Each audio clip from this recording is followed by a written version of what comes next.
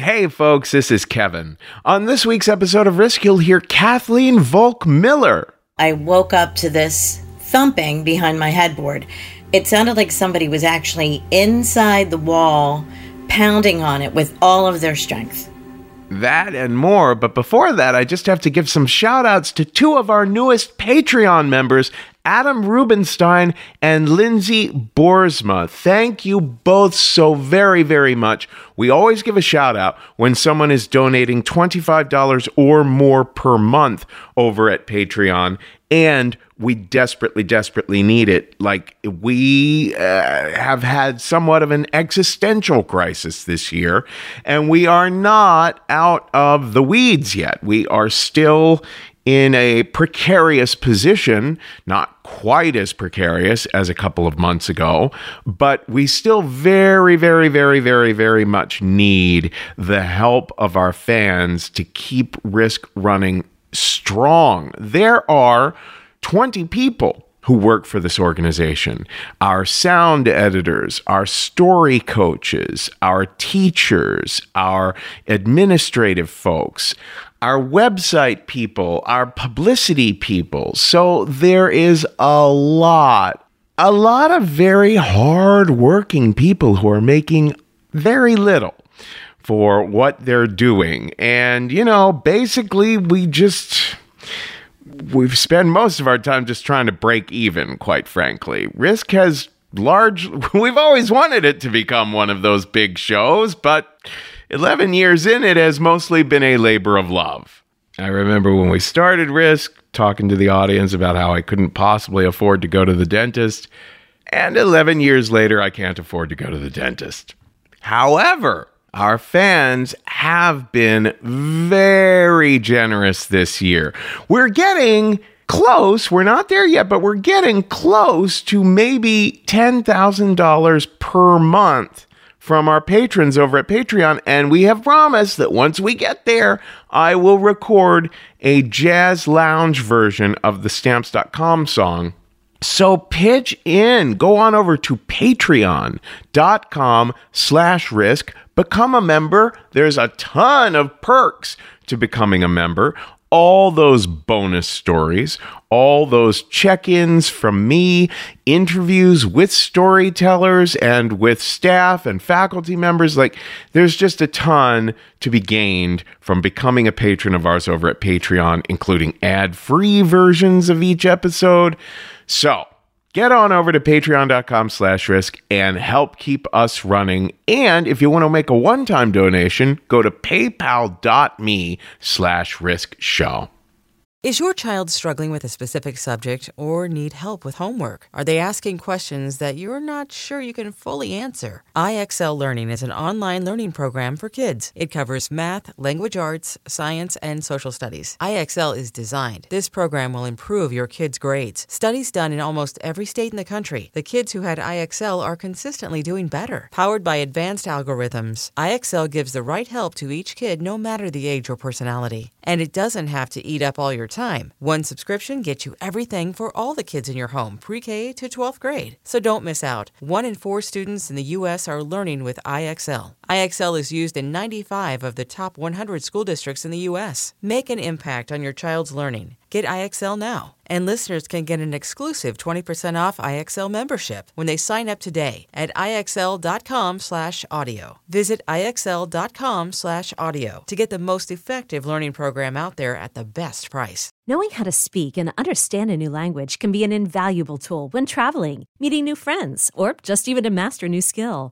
But it's not always simple when you're bogged down by textbooks and structured classes. That's why so many people trust Rosetta Stone. Rosetta Stone is the most trusted language learning program, available on desktop or as an app. It truly immerses you in the language you want to learn, like Spanish, French, Italian, Chinese, and more. You won't just be studying English translations. The Rosetta Stone intuitive process helps you pick up a language naturally, first with words, then phrases, then sentences. Don't put off learning that language. There's no better time than right now to get started. For a very limited time, listeners can get Rosetta Stone's lifetime membership for 50% off. Visit rosettastone.com/rs10. That's 50% off unlimited access to 25 language courses for the rest of your life. Redeem your 50% off at rosettastone.com/rs10 today.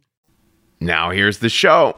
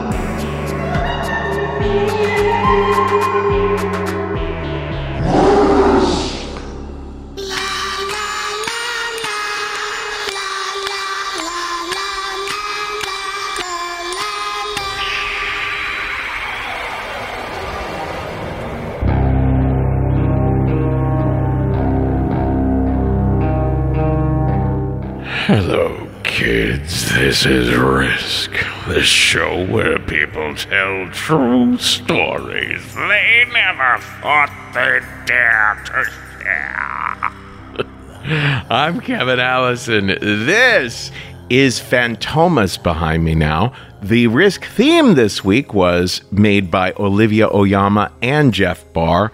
And this is Scary Stories 12, the 12th Halloween episode that Risk has produced here for 2020. And you know, in the past we've given them these subtitles, like we've had Eek, Ack, Ick, Zoinks, Boo. This year, we're calling the show Aye! As in, Aye! I think you get where I'm going with that. I'm going, Aye! As to you shall go soon. That's right. As to you shall go soon. Folks, I can't tell you, this episode is so much fun and so scary. It's just a great tradition we have with our annual Scary Stories episode. In a little bit, we're going to hear from Risk fan Stephen Bradley from the UK. He heard us calling out for pitches and sent one in, and we loved it. But before that, we're going to hear from Kathleen Volk Miller, who shared this story at our recent Halloween live stream. If you've never been to one of our live streams before, you should really try to make it. This was such a treat. I wasn't there. I was away for the weekend, but the comedian Jonah Ray guest hosted the live stream, and it was so much fun.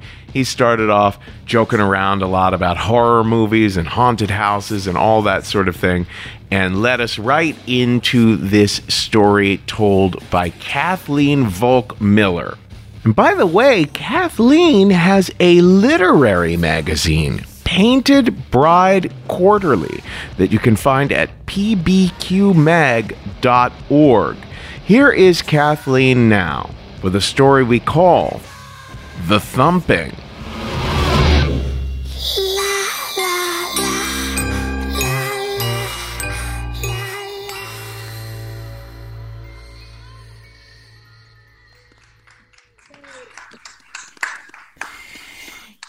I grew up in a haunted house, and I'm really used to the eye rolls I get when I say that, but I do kind of like watching scary movies and everybody else is saying, get out, just get out, why don't you leave the house? And we didn't leave either, so I get it. The thing is the house was a pretty cool house most of the time.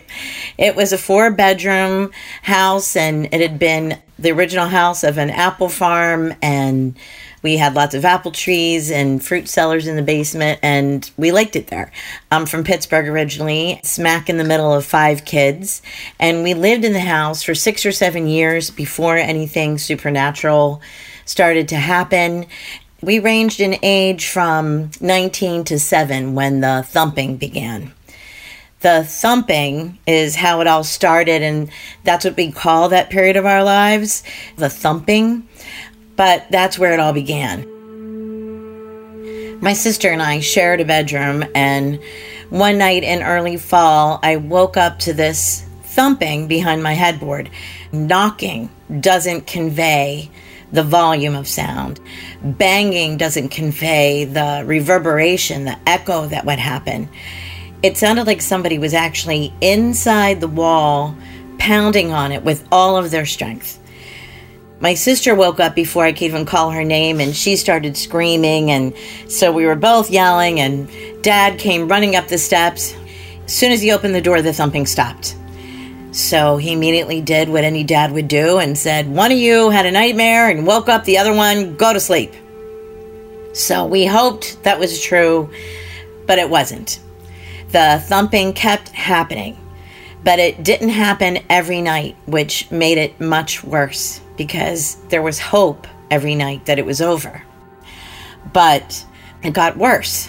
Pretty soon my brothers were hearing it too, and each one of them was reporting that the sound was behind their own headboard.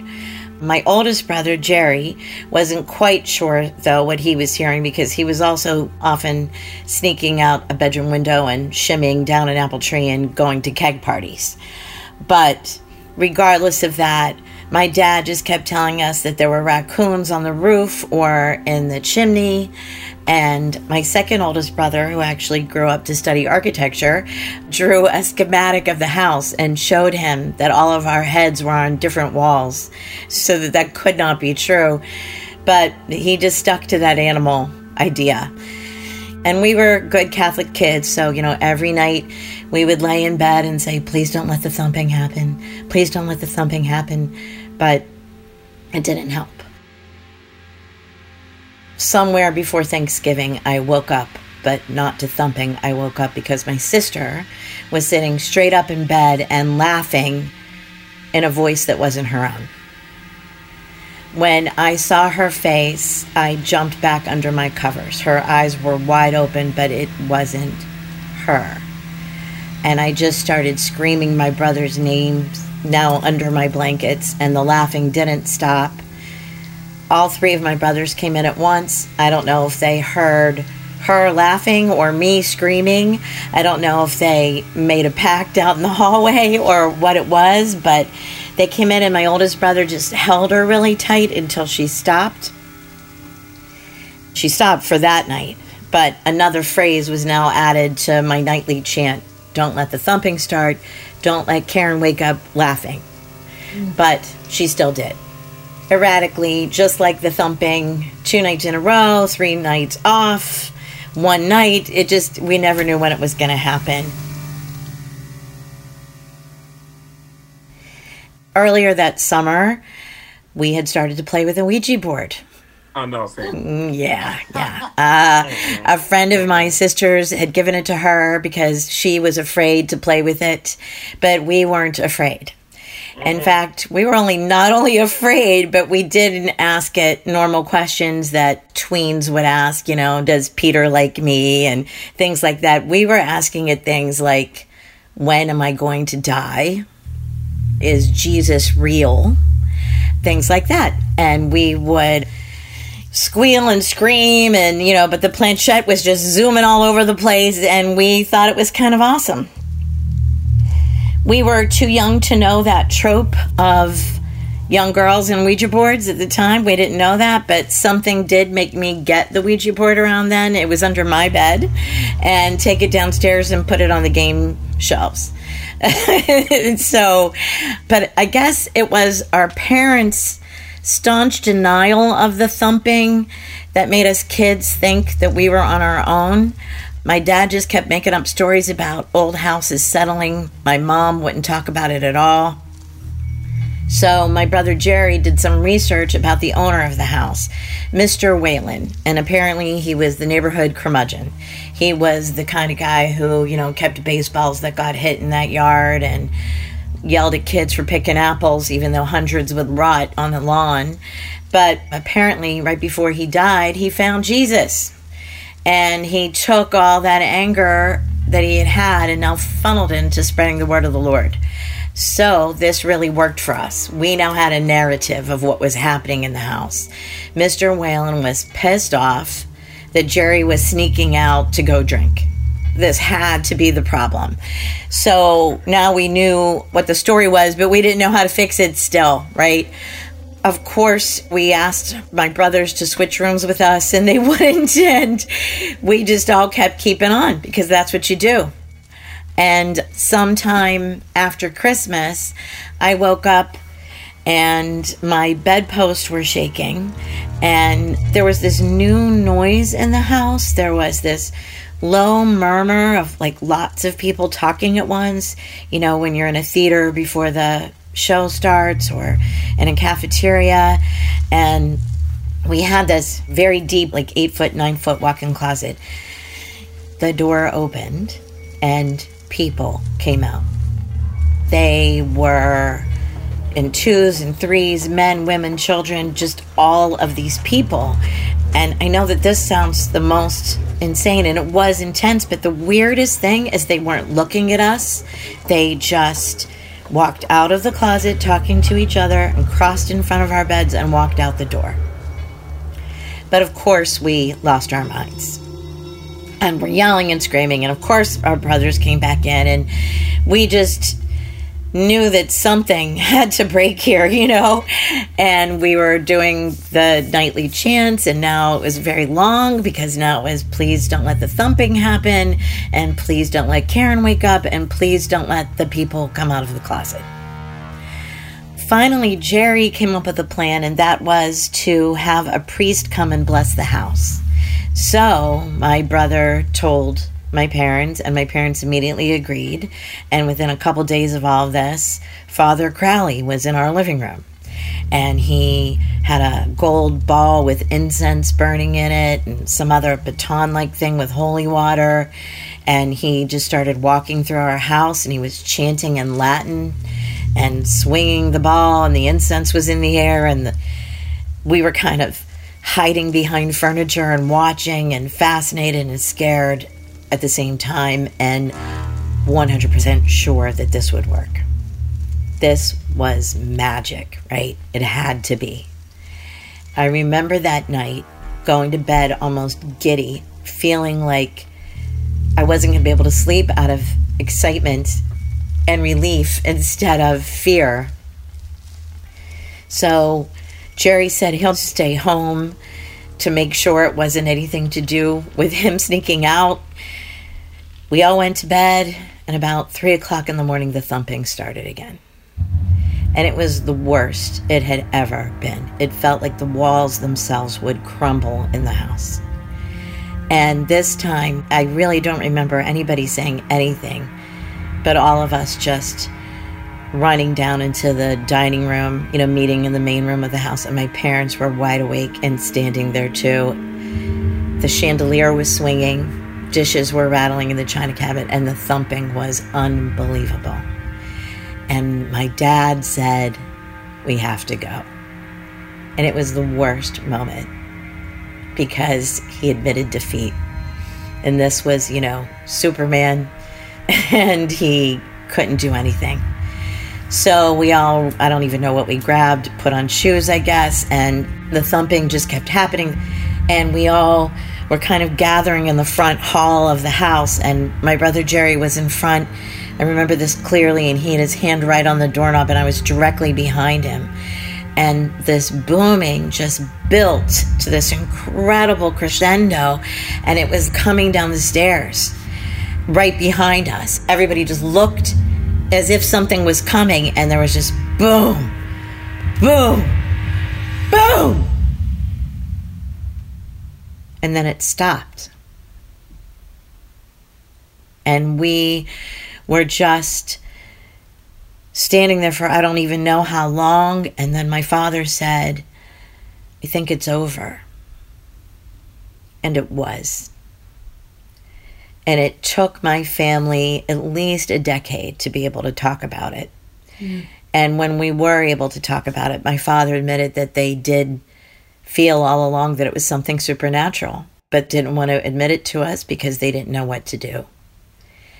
And he also admitted that he tried to throw away the Ouija board one day, put it actually in a bag of kitchen trash and put it out to the curb. And then the next day when he went to bring the cans back in, the Ouija board was sitting all by itself in a trash can. So we've moved through the rest of our lives, my entire family, just, respecting anybody who has a story like this one to tell. And we always make sure to tell people, don't ever have a seance or a medium in your own home, because if you open a window, you don't know what will fly in. And especially, don't ever play with a Ouija board. Are you moving it? No, I'm not moving it.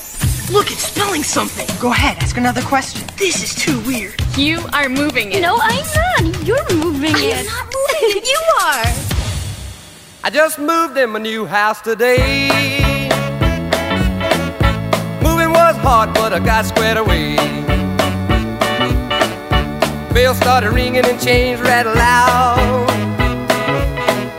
I knew I'd moved in a haunted house. Still I made up in my mind to stay. Nothing was gonna drive me away. When I seen something that give me the creep, had one big eye and a two big feet.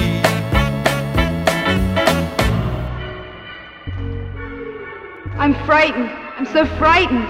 You've got a right to be. We're trapped by a bunch of fiends. Hold on just a little longer, Shirley. It would seem that the Wolfman would have you for his own. Leave her alone, you fiend!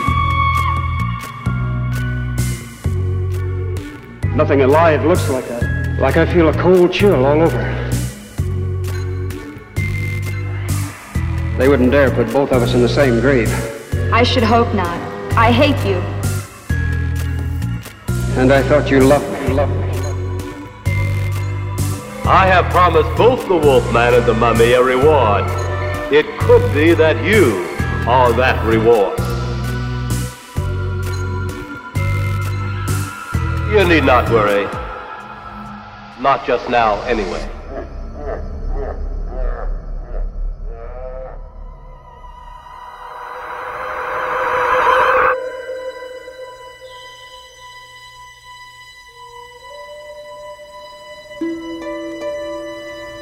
In all honesty, I don't think I appreciated how cold it was that night until I'd said goodbye to my friends. You see, my friends and I would venture into the city centre every single Saturday night. We would drink way too much beer and then at around 2 a.m. would decide to stumble home drunkenly, together in a large group. In safety, nobody felt scared, everything was good. That is, except for me, who had to complete the journey all alone, living at least a mile away from everybody else. As soon as I said goodbye to the final friend, the fear would rise in me. But tonight it was different. There seemed to be something in the distance that was actually giving me legitimate cause to be afraid. I then looked up, saw something across the street.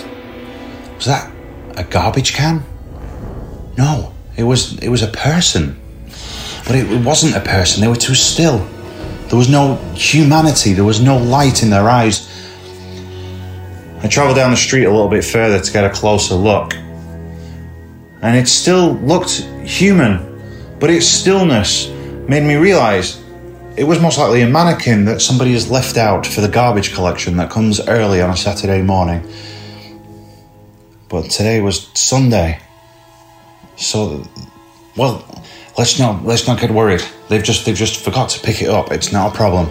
It's definitely not a person. As I get closer and closer, I see that it is indeed a person. It is an old gentleman looking down at his feet, stood with his hands tightly clasped together around his waist, just looking down. I stood in disbelief. I was just looking across the street at him, trying to figure out what this person was doing and whether I needed to offer help of some kind. Suddenly, he answered my question by raising his head with a great speed and it's as if his eyes create light because they are now shining in the completely dark street. His eyes fixed completely on mine, and I froze completely in place. All of the hairs on the back of my neck stood up. Out of nowhere, he began shouting, "I'll fucking kill you! I'll fucking kill you!" That was all I needed to hear. I started running, but I was too late because he had already started running across the empty street. And it was clear to me that he was faster than I was, but that didn't stop me running as fast as I possibly could. I didn't even look behind me, but I knew that he was chasing me because I could hear his footsteps behind me. I ran as fast as I possibly could. My heart was racing, my throat was dry. There was sweat pouring off me, but I genuinely felt as though I was in fear for my life. But then, suddenly there was no footsteps behind me anymore. I turned around to see the man on all fours, taking on a dog-like form. He'd not changed in any way other than being on all fours. He had not grown hair. He'd not grown long ears or sharp teeth. He was still very much a human, but now, in every other way possible, had assumed the role of a dog and had started to bark loudly. And then, once more started to run towards me on all fours. This just frightened me more than anything that had happened previous. I then decided that the only option again was to run, and this time not to stop until I reached home. I ran and I ran and I ran, and I was sure that he was just behind me as the steps and the sounds of his bare palms hitting the ground seemed to grow louder. He was pursuing me, running and still barking like a dog. I was rounding the corner. I was almost on my street. I was probably 2 minutes away. I kept running and running and running. I looked back, and the dog man was still chasing me, still getting closer and closer.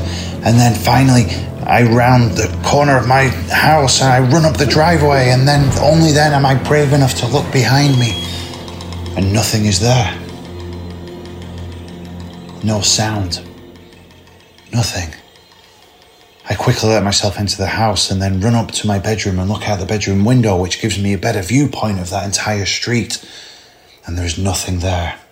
Almost as if there was nobody ever there. But what was very real was my heart was still racing, my muscles were still sore, and my skin was still moist with sweat. I don't know what happened that night. Whether it was something deep and dark from the early days of Preston, coming out for a visit again that night, and I happened to stumble across it and ruin whatever it had planned. But whatever it was, I will never forget that night. It was deeply terrifying, and I hope I never see the dog man ever again.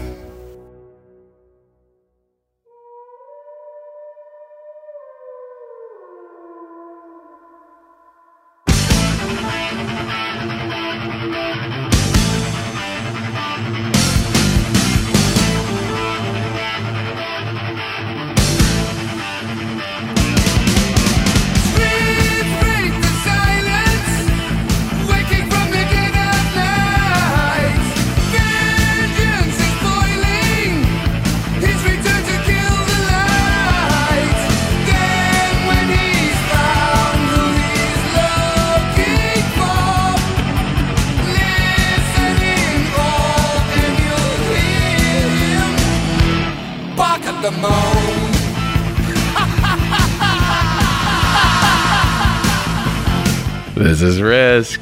This is Ozzy behind me now. And we just heard from Stephen Bradley, a fan of Risk who heard us calling out for pitches and sent one right into us. You can find Stephen on Twitter at Oakland Rovers. Before that, a little interstitial by J.J. Evans. And before that, a song by Jumpin' Gene Simmons. Not to be confused with long-tongued Gene Simmons. Folks, if you like good old-fashioned true crime mysteries, if you like stories where you feel like you're a detective finding clues, June's Journey is the name of this new game that you can play on your iPhone or your Android. You are uncovering the mystery of June's sister's murder. It's this well-to-do family in the 1920s living in a Great Gatsby-like mansion. Each scene uncovers new aspects of the story. Some parts are in New York, some parts are in Paris. There's all kinds of objects you're finding and trying to assess whether they're meaningful or not. You collect information, filling out your own photo album, and you're keeping track of all the characters. There's romance, there's scandalous family secrets. It feels like a really fun play or movie. And I've only made it through like 5 scenes, but I am told you could crack the case. All you need is an internet connection and downloading on iOS or Android. So discover your inner detective when you download June's Journey for free today on iOS and Android. Imagine the softest sheets you've ever felt. Now imagine them getting even softer over time. That's what you'll feel with Boll & Branch's organic cotton sheets. In a recent customer survey, 96% replied that Boll & Branch's sheets get softer with every wash. Start getting your best night's sleep in these sheets that get softer and softer for years to come. Try their sheets with a 30-night guarantee, plus 15% off your first order at bollandbranch.com code Odyssey. Exclusions apply. See site for details. When you need mealtime inspiration, it's worth shopping Kroger, where you'll find over 30,000 mouth-watering choices that excite your inner foodie. And no matter what tasty choice you make, you'll enjoy our everyday low prices, plus extra ways to save, like digital coupons worth over $600 each week. You can also save up to $1 off per gallon at the pump with fuel points. More savings and more inspiring flavors make shopping Kroger worth it every time. Kroger, fresh for everyone. Fuel restrictions apply.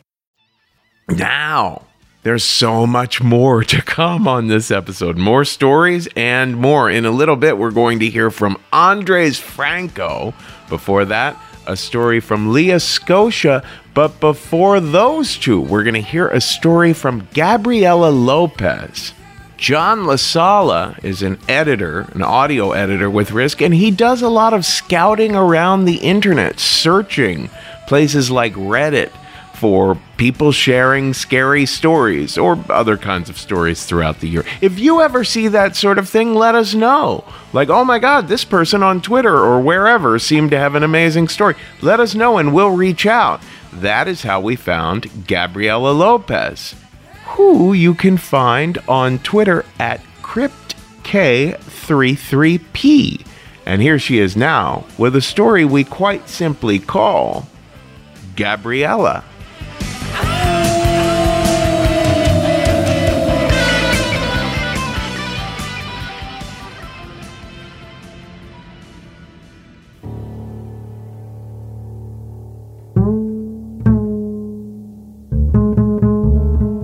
The first time it happened, I was 6.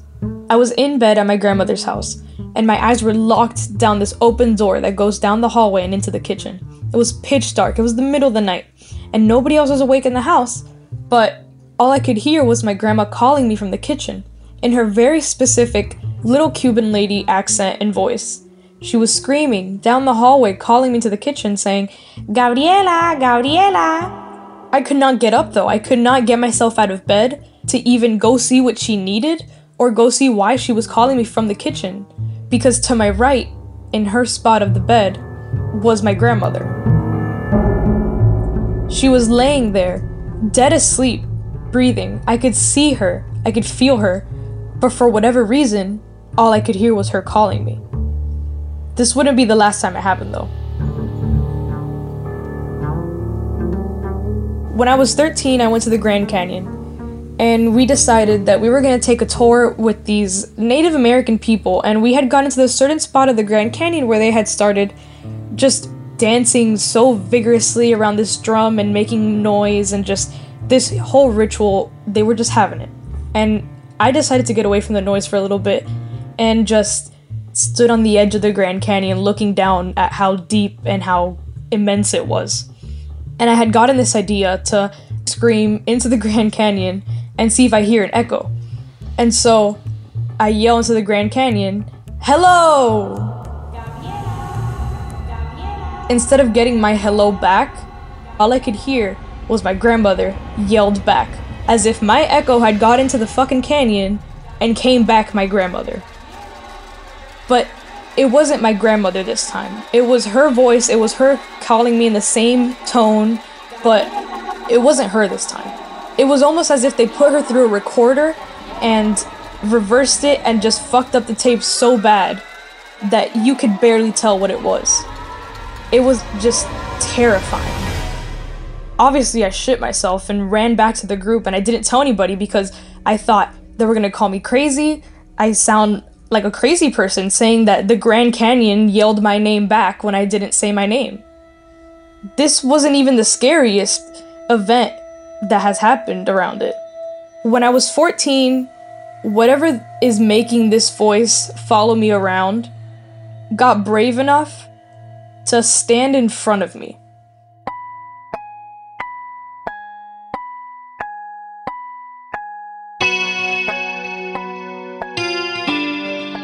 I was on vacation in the Keys with my best friend of years, childhood best friend, and we were in this rented house stealing the owner's Netflix for the day. So it was just me and her in the house watching movies. We pause a movie for some reason and we decide we're gonna go use the bathroom and we're gonna refill on snacks. I had believed that me and her decided to do the snacks first, so we were both standing in the kitchen. She was standing right in front of me. We were talking. I'm looking at her and she's looking down at her phone and she's holding it in this specific way where she doesn't put her hand under it to support it. She just kind of like thumbs through things while talking to you. So I notice she's doing it again, and it's just Ashley. It's her up and down. Her hair, her movement, her body position leaning against the counter. And I turn away for a second. I look back and she's just not there. Where she is 30 feet away, coming out of the bathroom, as if she had been there the whole time. I freaked the fuck out and I'm like, how did you get to the bathroom that fast? And she goes, I was in the bathroom the whole time. What are you talking about? And I tell her, no, you were not in the bathroom the whole time. I was just talking to you about these snacks and what we're gonna do later. She loses her mind. She says, no, I was in the bathroom this whole time. I just got my period.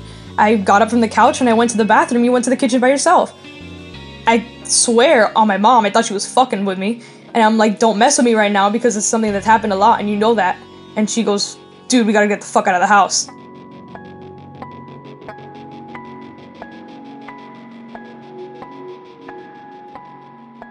When I was 16 is the most recent time it's happened. So this weird lady offers us a cabin. Her name was Aunt Bugs. We go to her cabin and it's right off the side of this secluded hill in Seaverville, Tennessee. And we were the lowest cabin on this little mountain and there was a house above us. We had decided that me, my sister, and my little brother are gonna do a photo shoot outside. We just decided, let's climb up the little hill and go into the slightly deeper woods and get some cool pictures in the woods. And so we're standing there, we're sitting on these stumps and we're like posing for the pictures, and it's my brother's turn to take pictures of me. So I'm sitting completely still, my brother's holding the camera as still as he can, and my little sister is just hanging as close to us as she possibly can. And then from deeper into the woods comes that voice from my childhood and from the Grand Canyon calling me into the woods. Gabriela! Gabriela! In the middle of the fucking woods. My brother looks at me, my little sister looks at me, I'm the older sibling in this situation, and nobody says a thing. Nobody says a word.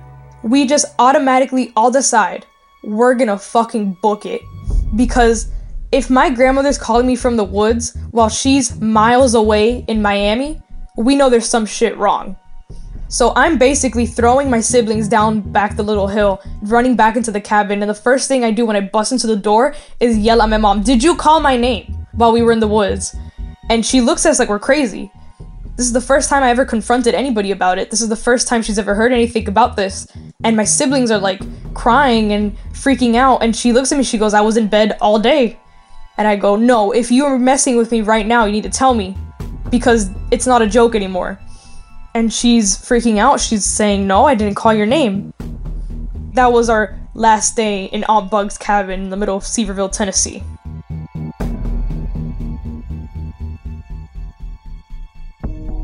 This isn't the last time it's happened.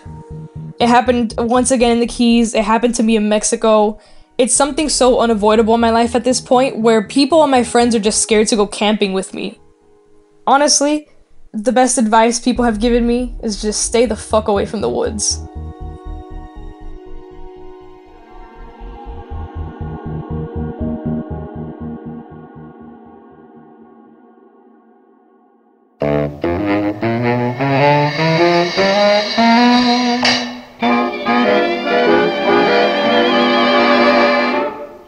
Children, have you ever met the bogeyman before? No, of course you haven't, for you're much too good, I'm sure.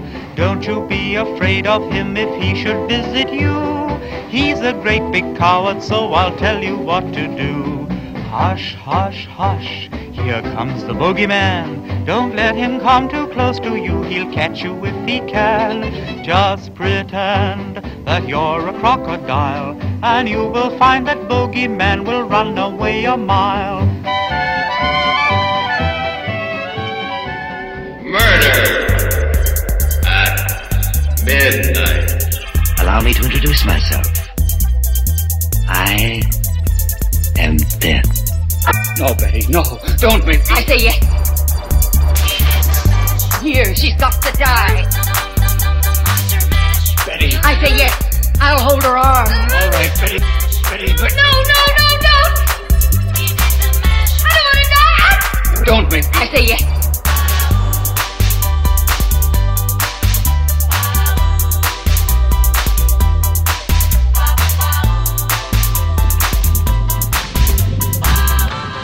They're coming to get you, Barbara.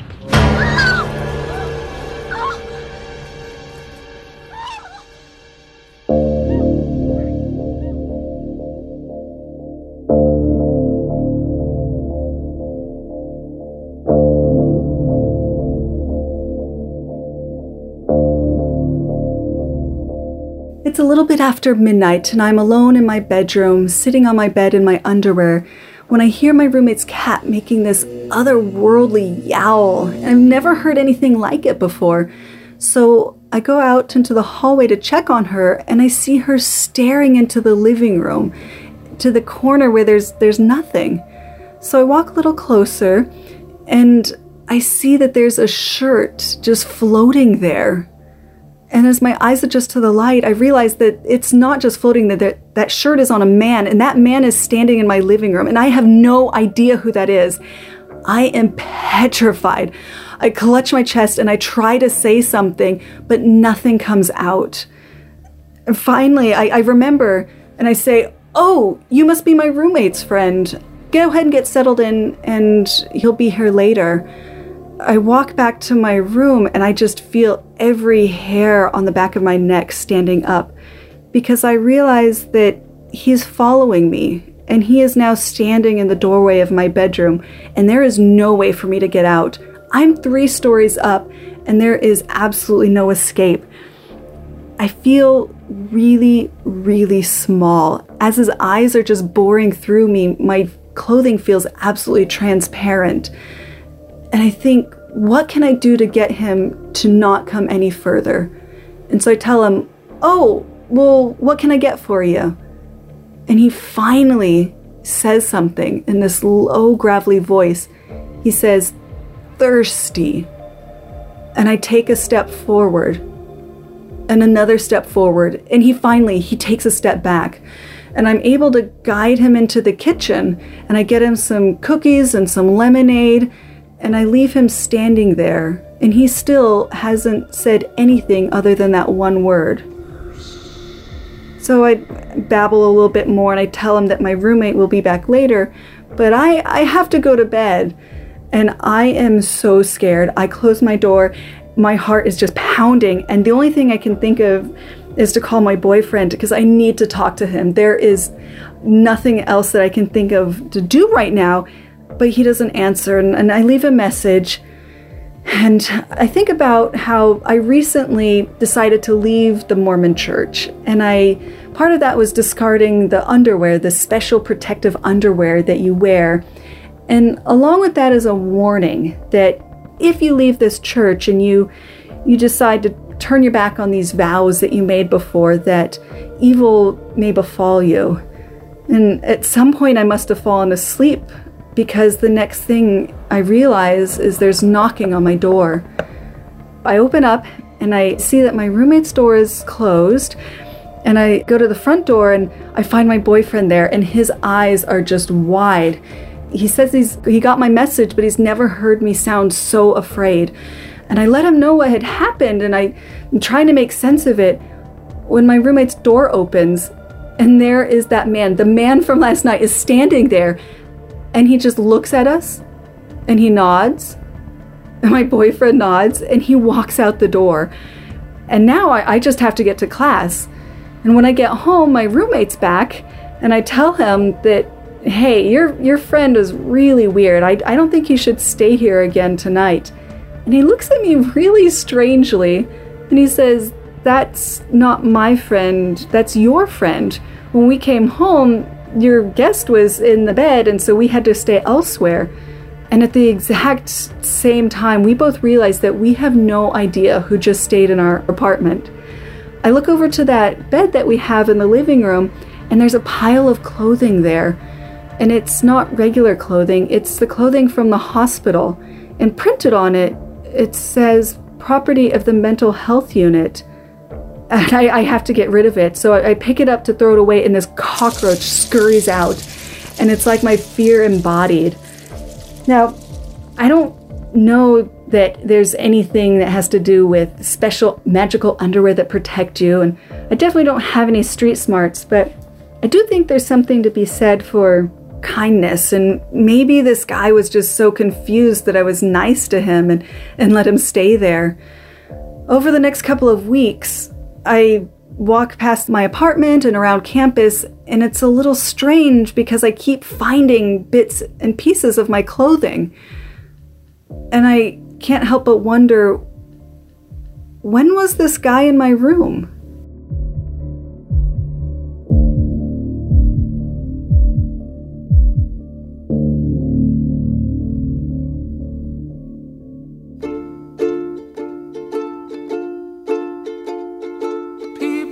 Strange when you're a stranger. Faces look ugly when you're alone. Women seem wicked when you're unwanted. Streets are uneven when you're down. When you're strange, faces come out of the rain. When you're strange, no one remembers your name. When you're strange, when you're strange, when you're strange.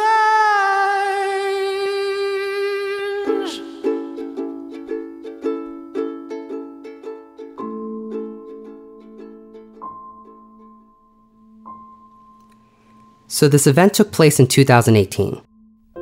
I had just graduated college at 23, and I was staying over my friend Jesse's house, who was 21 at the time and living with his family. We're both theater performers, and I'd often come over to write for whatever musical or play we were working on, and since it went late, I usually spend the night. On this particular night, we wanted to write a play about a haunting, so we binge-watched paranormal content from YouTube videos to scary movies for inspiration. I myself had never personally experienced anything paranormal in my life, and while I don't want to go so far as to say that I didn't believe those things were real, as far as I was aware, that stuff is in movies and television, and nothing like that had happened in real life, or at least not my life. We start winding down around 1 a.m. and we're sharing a bed in his room. His bed is pushed up against the corner and he's sleeping on the side with the wall, and I'm on the side facing the open bedroom. We turn the lights off and he knocks out almost immediately, and after about 15 minutes on my phone, I'm ready to go to sleep. So I put my phone down, I shut my eyes, I tuck myself under the sheets, and I listen to the silence of the room. But as I begin to process the clearing of my mind My eyes have maybe been shut for about a minute at most before I feel an energetic pat go down my leg. It was heavy and a bit aggressive, almost like there was an emergency of some kind, or somebody needed my attention. But I found it odd that I didn't hear anybody come in. I feel like I would have heard the doorknob turn, the door open, or footsteps, something. But I just feel this pat go down my leg. I figure it's one of his parents, and I open my eyes to find that there is no one in front of me. I'm staring into pitch black nothing. A chill went down my spine, and I felt the blood in my face flush and my stomach get heavy. I turned to Jesse, and I began patting his back to wake him up. Jesse, wake up. Jesse, wake up. He turns his head, and he barely opens his eyes. Jesse, I was just touched by a ghost. I felt a hand pat down my leg. He furrows his eyebrows, and he squints at me. What are you talking about? He was clearly still on the other side as I'm telling him, you need to switch sides with me. I can't sleep on this side. I want to be next to the wall. Now, as much as I believed in the moment that I was touched by something, I was too spooked to give it too much thought. I didn't want to mentally stay on the topic, mostly because I was still in this room. If anything, I thought this might even be a cool story for the future. I was touched by a ghost, but in the meantime, get back to bed and don't scare yourself even more by wondering what might happen. He falls asleep almost immediately, and I turn to face the wall with my back to the open room. I close my eyes to try to sleep, but I can't help shake the feeling of being vulnerable. It's hard to relax thinking you can't see something that might possibly be in the room staring at me for all I know. And then I heard the oddest sound. From directly behind me, I'd have guessed just at the edge of the bed, if not a little closer, I heard a faint whisper of a high-pitched tone. It was small, but it felt pointed at me, projected at me even. It was light and thin and shrill, like a tiny, miniature...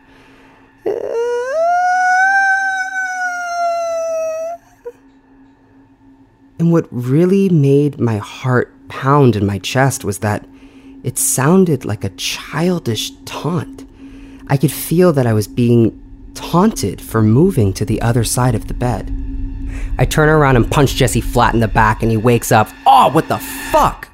And I say, you just tried to fuck with me after I told you I was scared because a ghost touched me. And he looks in shock and disgust, and he tells me, I have no idea what you're talking about. I was sleeping until you punched me in the back and woke me up. For whatever reason, I believed him. I could tell from his scrunched eyes that he wasn't amused, and he had clearly been passed out.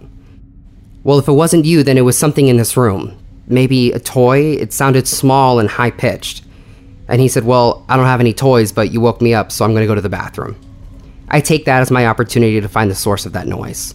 I turn on the lights, I look under the bed, the sheets, I open all the drawers and the closet, nothing. Jesse comes in after a few minutes and helps me look as well. Nothing. There's no toy and not a trace of anything that could possibly, to my knowledge, make that noise that I heard. And at some point, you're out of options of what you can do. I searched everywhere, and while I know that I heard what I heard, without any evidence, you're sort of forced to drop it. And we get back in bed. Now the lights are off again at this point. We're sitting in bed, leaning against his bedboard. And he's making jokes. He's not taking me seriously at all. I'm trying to show him the pat down my leg, what it felt like, and he's just saying things like, do you think if it's a ghost that we could talk to it? And I'm like, what makes you think this thing owes you any truth? It could tell us that it's a little girl from India, and really it's a 4,000-year-old demon. I have no idea what's true, what's not true. I don't know what to take seriously or what not to take seriously, but I know that I don't want to communicate with this thing. The next words out of his mouth were, if there is something in this room, let your presence be known. He didn't say this with his arms up, he wasn't praying, his eyes weren't closed. He was saying this in a joking way. And again, I punch him in the back. And I'm laughing, but out of nervousness. I'm laughing because I don't know what to do. I'm trying to make the moment lighter than it is. As our laughter begins to die down, and the second there is an inch of silence, the moment that the room becomes quiet, directly in front of our faces, from what felt like a foot away, as we stare into pitch black nothing, a scream begins to roar at us out of thin air. This noise was unlike anything I'd ever heard in my 23 years on this earth. It didn't remind me of anything human or animalistic. It felt like I was seeing a color that I'd never before witnessed.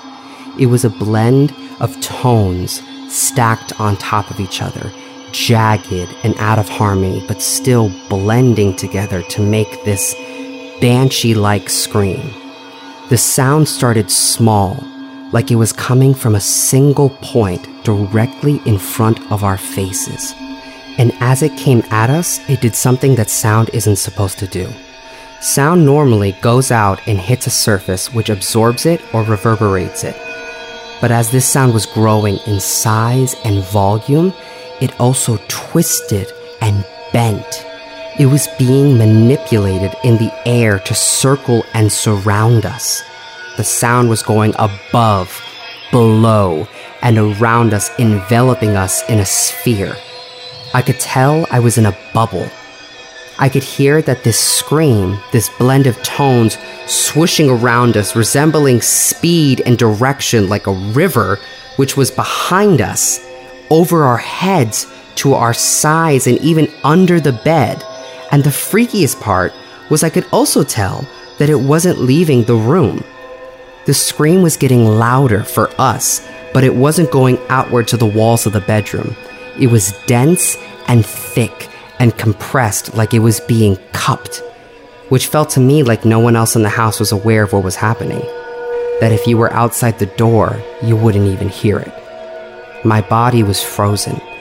I couldn't turn my head. I couldn't even breathe. I felt as though I had retreated into some form of survival mode in my mind as a last resort to keep me from, no doubt, dying of shock. I felt like I was going insane as my mind was incapable of making sense of anything I was experiencing. Until finally the sound started to peel itself back. Again, something sound cannot physically do. Sound can't be returned from where it came from. But this sound was being sucked back. It was going in reverse to its point of origin, getting small once again and moving toward the end of the bed where our feet were. As the sound got smaller, I regained the mental freedom to look and move my eyes again, but I still see nothing near our feet. But I hear the scream dwindle to a remarkably small point and then move off and under the bed. As if we had communicated it, we both instinctively grabbed the covers and threw them over our heads, grabbing each other. We were grappling each other's arms so hard we were bruising each other. We were crying and panting and trying to steady our breath as snot's coming down our noses, doing everything we can to regain the ability to speak. Jesse was the first one to talk. We need to get out of here. And I didn't know what to do. This wasn't a movie, this wasn't fiction, that was my real fucking life. And if I fucked up and made the wrong decision, I could be dead before I realized what happened. I don't know what's real in this moment. I'm scanning my mind for every book I've ever read, every supernatural TV show I've ever watched, every story I've ever heard, and none of it feels like help because all of that was bullshit and this is real. I don't know what this is. I don't know if it's a ghost, a demon, an alien, or just something that goes bump in the night without a name. What if this is what happens before people go missing? What if it's too late? What if I'm already as good as dead? This all goes through my head in a split second before I respond to Jesse, I can't run. And he goes, well, we can't stay here. To which I thought, good point. He says, on the count of 3, I'll go first. 1, 2, 3. We jump, and he runs. I'm following after him, and then I do it. I do the thing I've spent my whole life judging other people for in every movie. I trip, and I fall in the room. I get back up, and I run so hard at his living room French doors that I bust them open, not even touching the handle. We wake up the entire house with all the noise we made.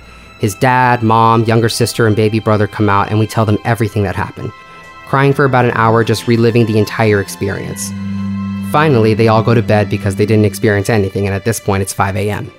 Me and Jesse sit on the couch, and I wait till sunrise hits so Jesse is safe, and I leave the house. I spend the entire next day jumping at shadows. I don't know if I'm safe. I don't know if this thing is coming for me. I don't know if it was a one-time thing. I'm too scared to even tell anybody about it. Well, until 3 a.m. At 3 a.m., I get a phone call from Jesse's mom. It's a FaceTime. I answer it. I know exactly what she's going to say, or at least what it's about. I answer the FaceTime, and she's crying. She's looking at me, and she goes, "We just had something happen." Jesse gets onto the FaceTime as well, and he tells me, "I'm sitting in my room. I'm sitting with the lights on, under my covers, leaning against the headboard, and I feel a hand grab me right where my chest is, and it yanks the covers and throws them across the room." He immediately jumps up and he runs out of the room. He calls his mom, and his mom comes into the room.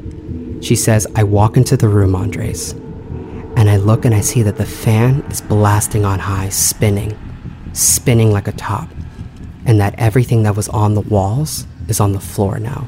All of his trophies, pictures, books, and then in the window, I see light come up. His window is facing a fence. There is nothing on the other side of this window other than their backyard, and as light fills the window, the room fills with light, and the room becomes as bright as daylight. It's shining, and then out of nowhere, it's gone. I wish I could say that was the end of our experiences in that house. But it was only, unfortunately, the beginning.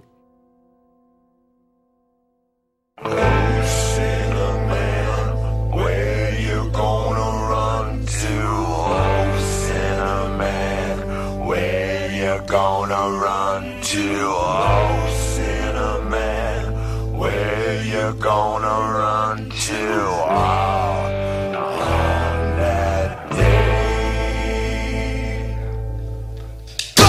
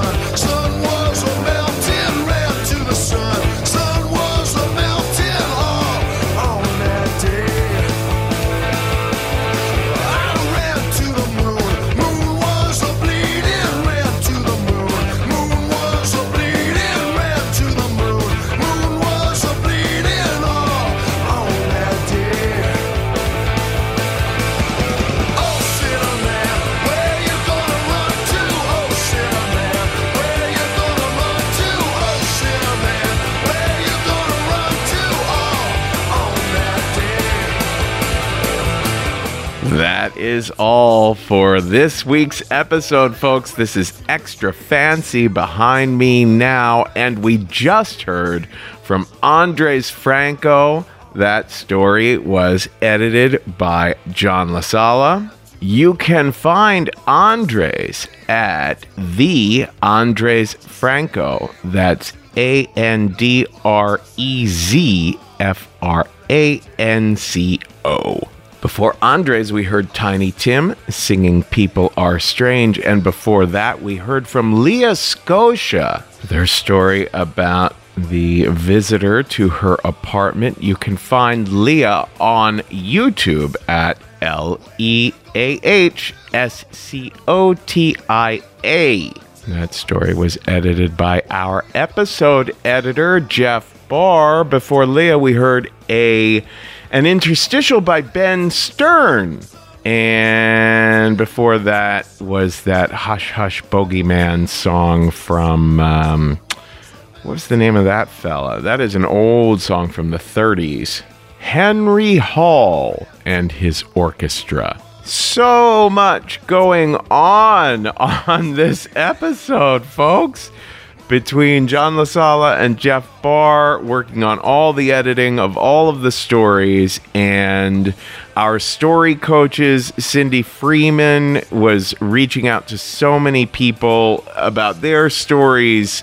David Crabb did the coaching for the live stream show. Jonah Ray guest hosted. So you can see why we call for your support on Patreon. We've got a lot of people working on these shows. And all of you who sent in your pitches, it means the world to us. Some of them we're going to save for later, some for Patreon, some for next year's episode, some for non-Halloween episodes, all sorts of great stuff. And remember, you can pitch us scary stories all year long. We're always reading those pitches and putting them aside and making decisions about when to run them. Just go to the submissions page at risk-show.com to find out how to pitch us. And if you want to work on your stories with anyone on our staff, just go to thestorystudio.org. There are so many workshopping opportunities there. Or you could reach out to me at kevinallison.com. Listen, you don't want to miss our next live stream. It is November 6th. Friday, November 6th at 10 p.m. Eastern is the next live stream show. I'll be there this time. And I really, really, really, really hope we're celebrating good news at that point. Folks, everything you want to know about us is at risk-show.com/tour or at thestorystudio.org. All of our socials are at Risk Show. And on Twitter and Instagram, I'm at the Kevin Allison. Folks, today's the day. Take a risk.